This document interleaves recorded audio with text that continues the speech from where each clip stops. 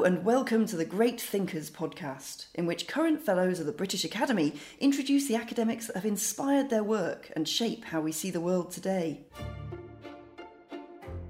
Elizabeth Anscombe, FBA, was one of the most important moral philosophers of the 20th century. In this episode, Jane Heal, FBA, and Dr. Rachel Wiseman discuss highlights of her exceptional life, including working with Wittgenstein, pioneering action theory, and taking a stand against the US president. I am Jane Heal.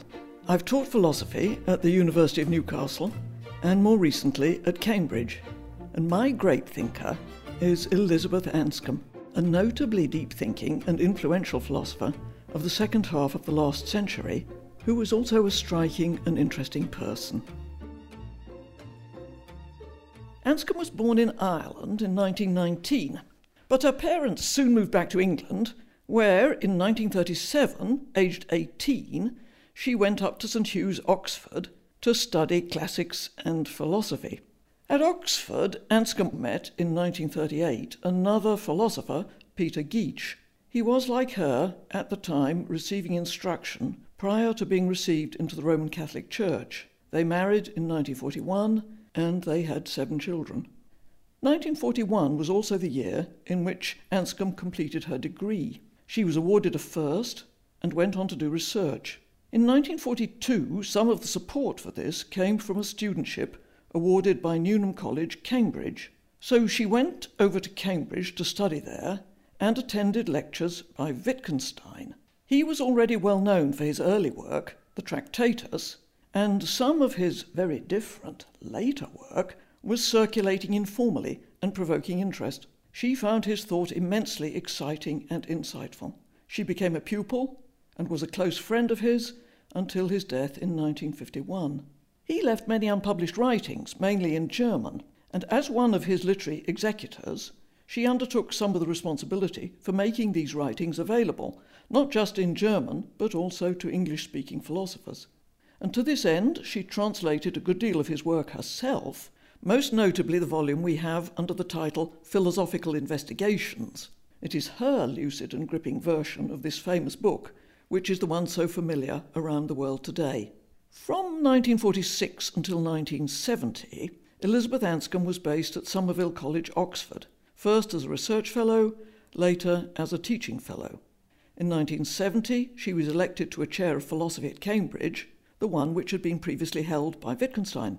She occupied this until her retirement in 1986. After retirement, she continued to live mainly in Cambridge and died there in 2001. Anscombe was known for what, in the first part of her life at least, were considered eccentricities. So she mainly wore trousers, and on being told at the entrance to a restaurant that women in trousers were not allowed in, she just took the trousers off. And she remained all her life Elizabeth Anscombe, never answering to Mrs. Geach. The works for which she is famous show the range of topics which interested Anscombe. So there is the short but immensely rich book Intention from 1957, which is about what it is to act intentionally and how we understand and justify our actions. Her paper Modern Moral Philosophy from 1958 challenged prevailing assumptions about how ethical questions should be tackled. Her inaugural lecture in Cambridge from 1971 was called Causality and Determination and shows her interest in metaphysical issues. Another very much discussed paper is The First Person from 1975, where she considers how the word I works and how each of us knows about what we are doing and feeling. There are several volumes of collected papers which assemble many other insightful and provocative discussions of questions in these areas and on the history of philosophy too. So to consider Anscombe's work further, I have here with me Rachel Wiseman from the University of Liverpool. Rachel works at the intersection of the philosophy of mind, action and ethics, and has thought and written a good deal about Anscombe. So, Rachel, what do you think are some of the central ideas in this famous book Intention, which is, I would guess, the most widely read of her books, possibly the most influential. It's such a dense and difficult book. For people who haven't seen it, it's terribly short, isn't it? It's only 100 pages long or so. Yes. And it looks superficially very accessible because it's got no technical jargon, there's no footnotes, doesn't seem to be any sort of special skill required to read it. But it is incredibly difficult to work out what's going on in it. So the book's called Intention, and she starts off by saying there's 3 different cases in which we might use the word intention. And she says there's intentional action, and there's the intention with which something is done. So that's when you might give a reason for doing something. And then there's intention for the future. And she says it's a really difficult thing to work out how these 3 uses are connected. Because if you think about it, one is about action, something out in the world. One is about justification, and one is about something mental. And you think, well, how are these 3 uses connected to one another? So that's the sort of problematic of the book, if you like. One way to think about what's so radical about what she does is, one way you might approach that problem, that question as a philosopher, is to try to work out what kind of properties of mind intentional states have and what properties of action intentional actions have. And then you might try and make some connection between them, some kind of causal connection or justifying connection. And that's, I suppose, the standard way in which philosophers have approached that sort of inquiry. But what Anscombe tries to show us in that book, I think, is that that's completely misguided, that that's not the sort of concept that intention is. It's not like the name of a property that certain things can have or not have. It's rather what she calls a form of description. So the task of the book is to describe that formal order, she says, that anything is going to belong to if the word intention is appropriate. And I guess like the thing that always blows my mind about that book is that she has this incredible insight that she can illuminate that order by describing our ordinary practice of asking for and giving reasons, of saying, why are you doing that? It sounds really obvious, oh, well, let's look at the question why. But actually, I think to have the ability to see that, okay, if we describe how the question why works, that's going to illuminate this order and that's going to solve the problem. I just think it's incredible, isn't it? Here's it in her own words. What distinguishes actions which are intentional from those which are not? The answer that I shall suggest is that they are actions to which a certain sense of the question why is given application. The sense is, of course, that in which the answer, if positive, gives a reason for acting, but this is not a sufficient statement, because the question, what is the relevant sense of the question why, and what is meant by reason for acting, are one and the same. So that's something she says early on in the book, which leads into the territory you've mentioned. But the way that these issues about what makes an action intentional, something a person really does and is responsible for, rather than something that just happens to them. What's the difference between my arm going up and me raising my arm? Oh, the difference is that my raising my arm is a matter of the going up of my arm being caused by some mental event. And this is the conception of things that she rejects. And she presses, just as you said, the importance of the question why. Why are you doing that? That's the thing, and that I can give an intelligible account of what I'm up to, which is often something rather complicated, with many elements, both forward-looking and perhaps even backward-looking. That's what she brings out.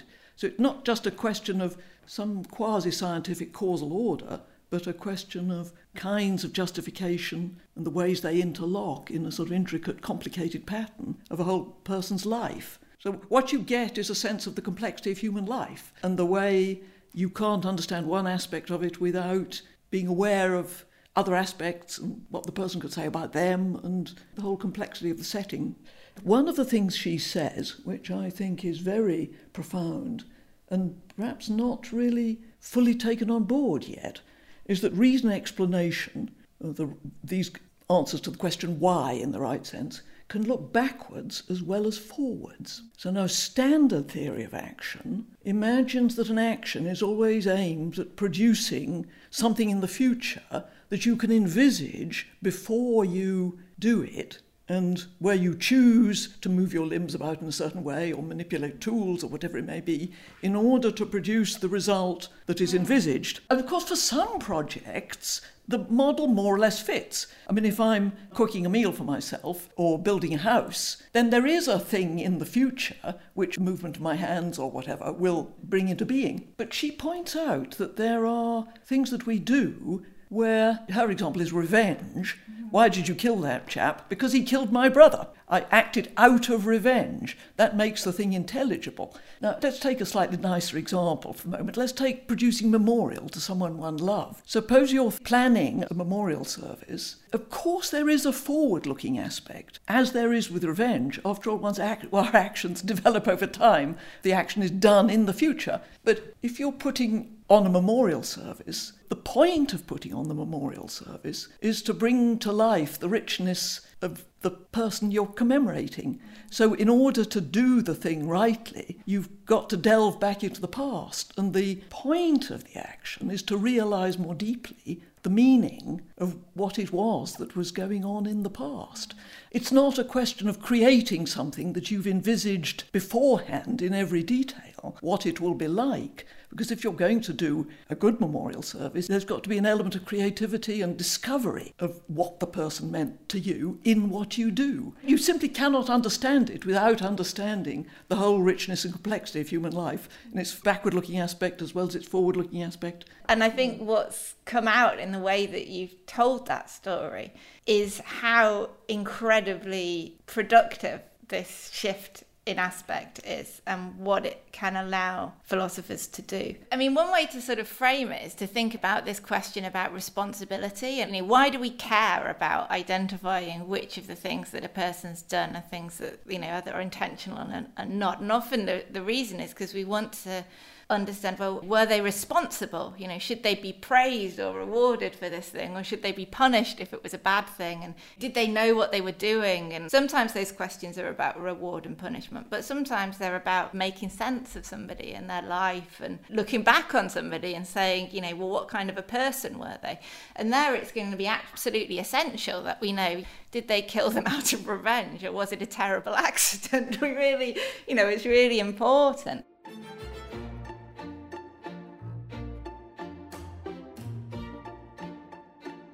As a person, Anscombe was an inspiring teacher with a great deal of time for her pupils. She encouraged them to dig as deep as they could and to avoid superficial and merely clever treatment of topics.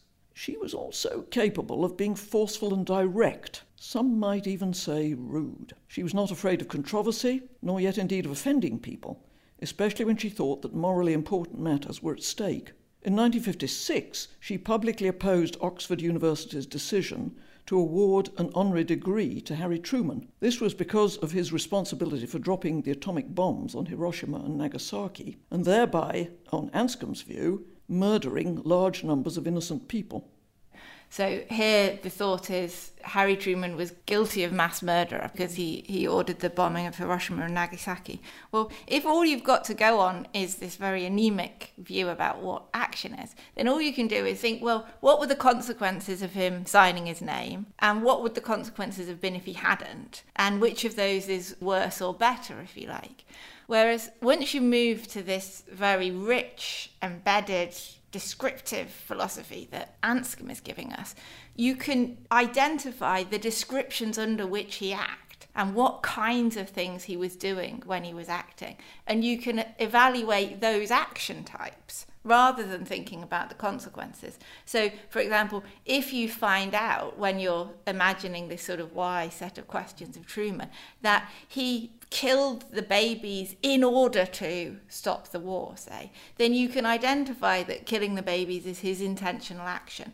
And you can take that action description as the thing that you're then going to evaluate, morally speaking. I mean, it's not just that the prevailing philosophy of the last century privileged a certain kind of subjectivism or emotivism about the ethical. So that's the view that there aren't any ethical facts, and it's just our feelings that we express, which we have as individuals when we make moral judgments. It's not just that she's got in her sights, because she does her opponents, the justice of recognising that they are in some sense morally decent people who are trying, with these rather inadequate materials allowed by emotivism and so on, to give an account of what the difference is between a good action and bad action. But her thought is that you're forced back on nothing but the consequences, just as you've said, Rachel, evaluating the consequences. And it may be that listeners find this implausible. I mean, I think the consequentialist way of thinking of things has got very deeply embedded, what with cost-benefit analysis and those kinds of ways of thinking, decision-theoretic ways of thinking about choices of action. I mean, just to see what might be at issue here, consider two questions. Is torture okay? Is it okay to debate this question of whether torture is okay open-mindedly? And saying yes to this latter question, it's okay to debate this question, we just have to look at the consequences of the torture, arguably comes from a very superficial and unimaginative take on human life for someone who hasn't really thought what torture is. And so one might well think that there was a kind of impoverishment of moral thinking that went on, for example, in the wake of the terrible bombings earlier this century, that has debased public life recently, when it's become open to debate whether we shouldn't do certain absolutely terrible things. So it may be that Anscombe's examples of things that are absolutely unallowable, as this is where she goes, in rejecting consequentialism, the other side of that is recognising that there are types of action that one just must not do, whatever the consequences of not doing them. It may be that we might agree or disagree about what the categories of action are, but there might be such categories of absolutely unallowable actions. It's something that I think we could make ourselves sympathetic with. So can I quote another bit of Anscombe? If somebody really thinks in advance that it is open to question that such an action as procuring the judicial execution of the innocent should be quite excluded from consideration, I do not want to argue with him. He shows a corrupt mind. You know, she rubbed people up the wrong way. And I think that thing of saying, you show a corrupt mind, has a sort of moralising tone that people don't like. Yes. But I think we can make it more palatable by two stages. So first of all is to think about this Wittgenstein injunction, don't think, look. And the way in which that injunction on, say, torture emerges out of a really close and serious examination of what sorts of things we are and what matters to us as humans. And so it's not plucked from the air. It's not even plucked from the Ten Commandments. It comes from a deep reflection on human nature and on what it is to live a life that's depraved. And, a life that involves torturing people is a depraved life because of the sorts of things that are of serious and deep importance to humans. So that's where that sort of injunction comes from. And I think it's important as well to see that she says if they want to argue before, ahead of it, that it's an open question, that's the corruption. So she's perfectly sensitive to the fact that in a terrible situation, one might, through weakness and fear and horror and, whatever else, do something terrible. One might, if faced with a threat to one's child, torture somebody. Who knows what a fallible, weak, ordinary human would do in that situation. So that's not morally corrupt. That's a kind of tragedy or a sort of failure that is going to infect your life, if you like. But it's human. The corruption she sees is the corruption of philosophers who have become so detached from a serious examination of what it is to be human that they're throwing around these examples of, but if you could save 1,000 people by torturing a baby, of course you should do. These examples that are casual and silly and not connecting with human life, that then lead philosophers to say things like, of course it's always an open question whether or not one should kill a baby. That's the corruption, I think. So it's important to see that the target there is at that higher level, not at the kind of messy difficulty of human life, which of course we can all do terrible things in that situation.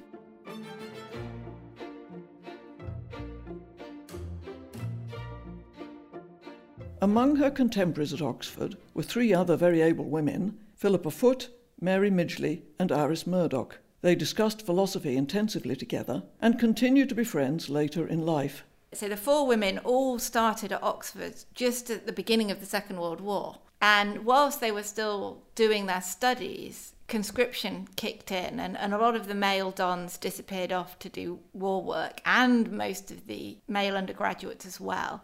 And then lots of sort of refugee scholars arrived, and there were conscientious objectors and people who were too old to fight who were hung around. So if you imagine the way in which that must have changed the whole dynamic of university life. And Mary Midgley talks about this shift in the seminar room from lots of clever young men competing to win arguments in order to impress the male don, to a lot of people sitting around who are variously displaced and out of sync with everybody else, either because they're women or they're conscientious objectors or they're refugees.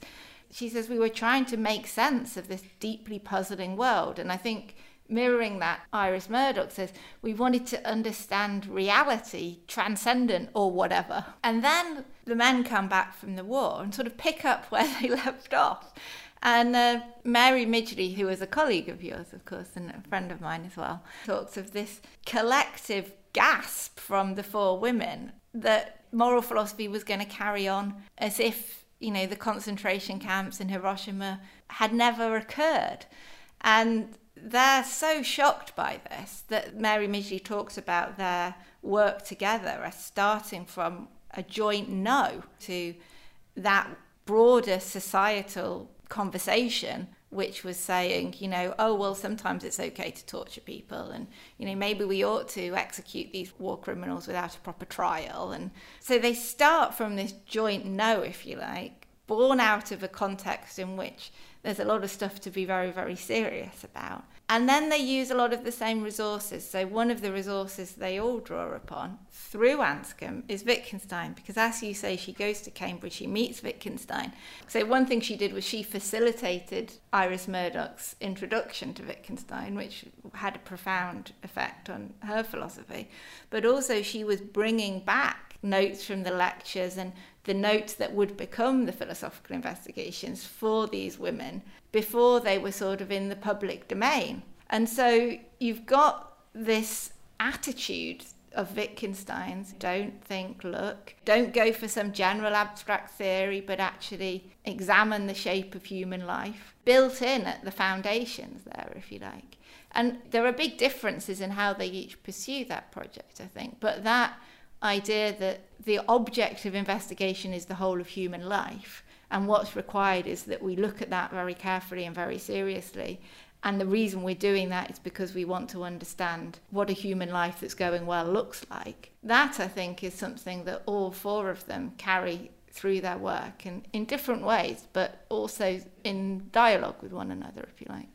And I think she found in the other women people who were equally dissatisfied with the story, but in Wittgenstein, the key to what was wrong with this, which is looking too much at these supposed little atoms, which we understand all by themselves, and not looking enough at the whole. So with Wittgenstein, she, as we found the tool to deconstruct this picture, but it's clear that she did need to be sprung from it, as sprung from the trap, as it were, from the way she describes going to Wittgenstein's lectures and being released from the grip of phenomenalism, positivism. To me, what's really exciting about what she does is how an interest in logical, sort of intellectual interest in logical form and these structures and how to pursue them and the implications of them turns out to be the same interest as interest in what it is to live a decent life. So there's no boundary between, on the one hand, theoretical philosophy, which is doing with logic and facts and science, and then there's just moral philosophy, which is dealing with nice feelings and ethical aspirations, and the two don't have anything to do with each other. They're absolutely one and the same. When you think about what living a decent human life is like, you need this logical sensitivity to think straight. Otherwise, you'll get sucked into these superficial, potentially corrupt, thin, flat views of what life is like, and you won't engage with reality. Exactly.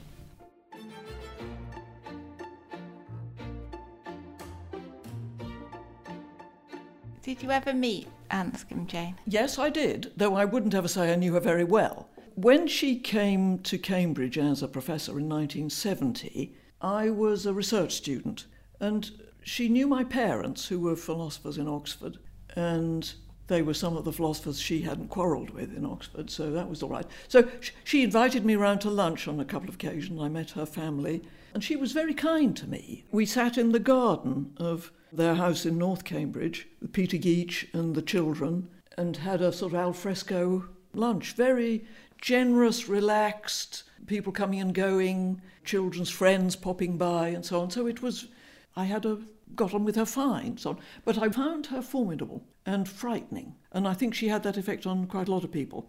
I was a young, fairly conventional young woman, and she was frightening. She didn't sort of go to put you at your ease with small talk, and this sense that you might be bitten at any point for saying something really stupid or sort of looked at sort of askance. One had that sense. But she had the same effect on quite a lot of people. I mean, she could be bullying, some might say, rude, so on. This is a story that Mary Midgley told, that she and Philippa Foot and Iris Murdoch and Elizabeth Anscombe, so the four of them, were in a coffee shop in Oxford, and they were talking about rudeness. And the context was this kind of emotivism in philosophy, moral philosophy, that was very prevalent in Oxford at the time.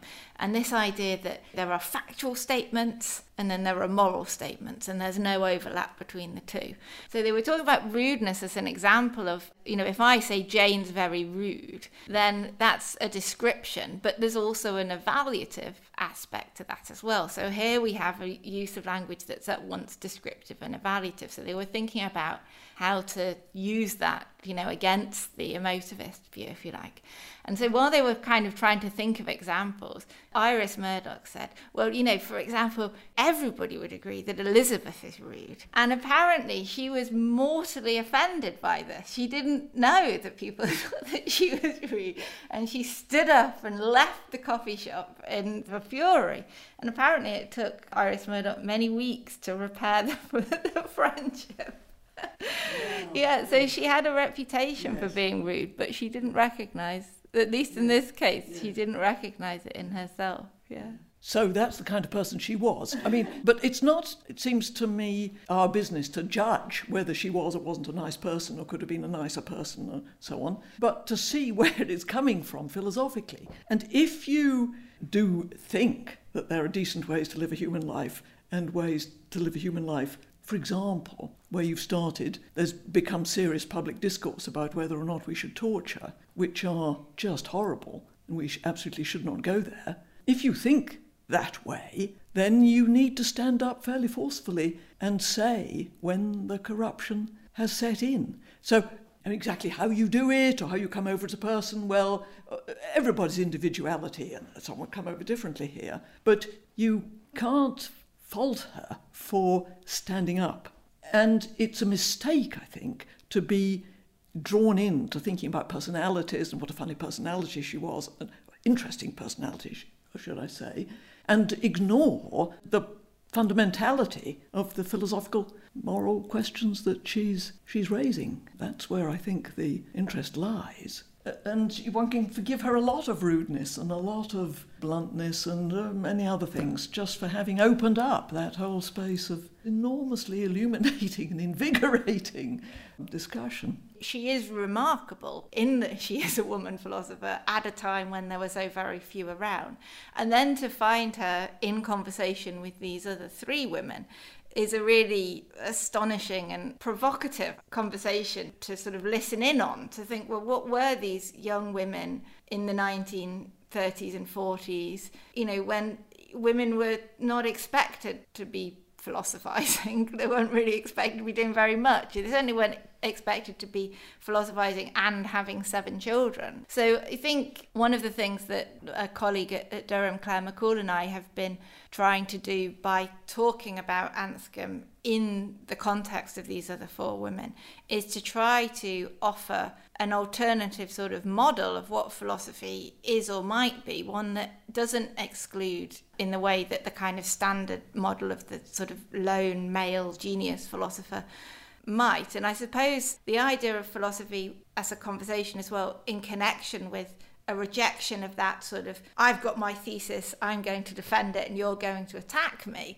But instead, well, this is a puzzle, let's all try and work it out together. That you can bring that aspect of her philosophy, if you like, to the fore by situating it in the context of this story of 4 women sat in a tea room talking about rudeness, or sat in Philippa Foot's living room worrying about hair.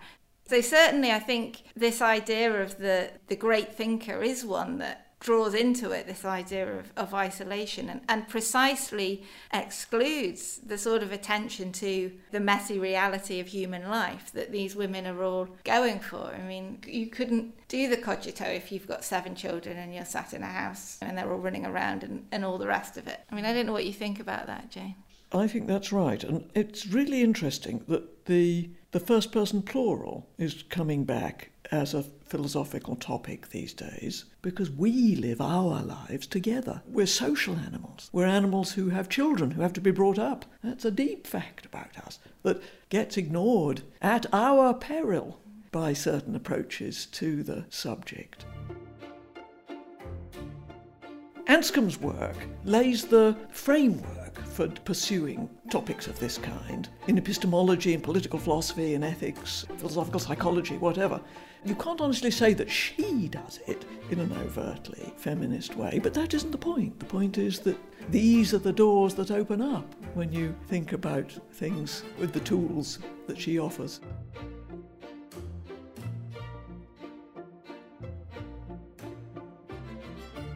Thanks for listening to this podcast from the British Academy. To hear more like this, you can subscribe on iTunes, SoundCloud, or your own podcast app by searching The British Academy.